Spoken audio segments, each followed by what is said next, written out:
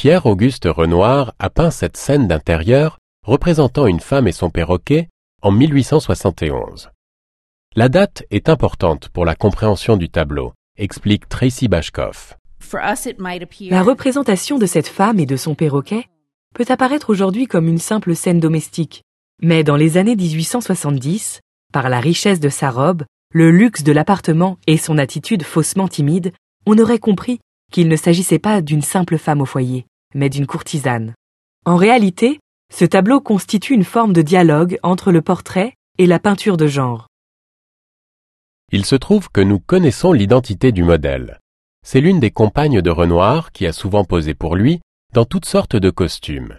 Ici, celui d'une courtisane. Mais c'est aussi une peinture de l'époque.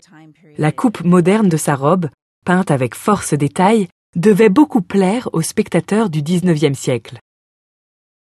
Plus tard, Renoir évoluera vers des couleurs plus vives et le style impressionniste. Son pinceau dépose alors la peinture en touches rapides pour que la matière capte la lumière à la surface de la toile, tandis qu'ici, sa palette est plus sombre et le geste plus retenu.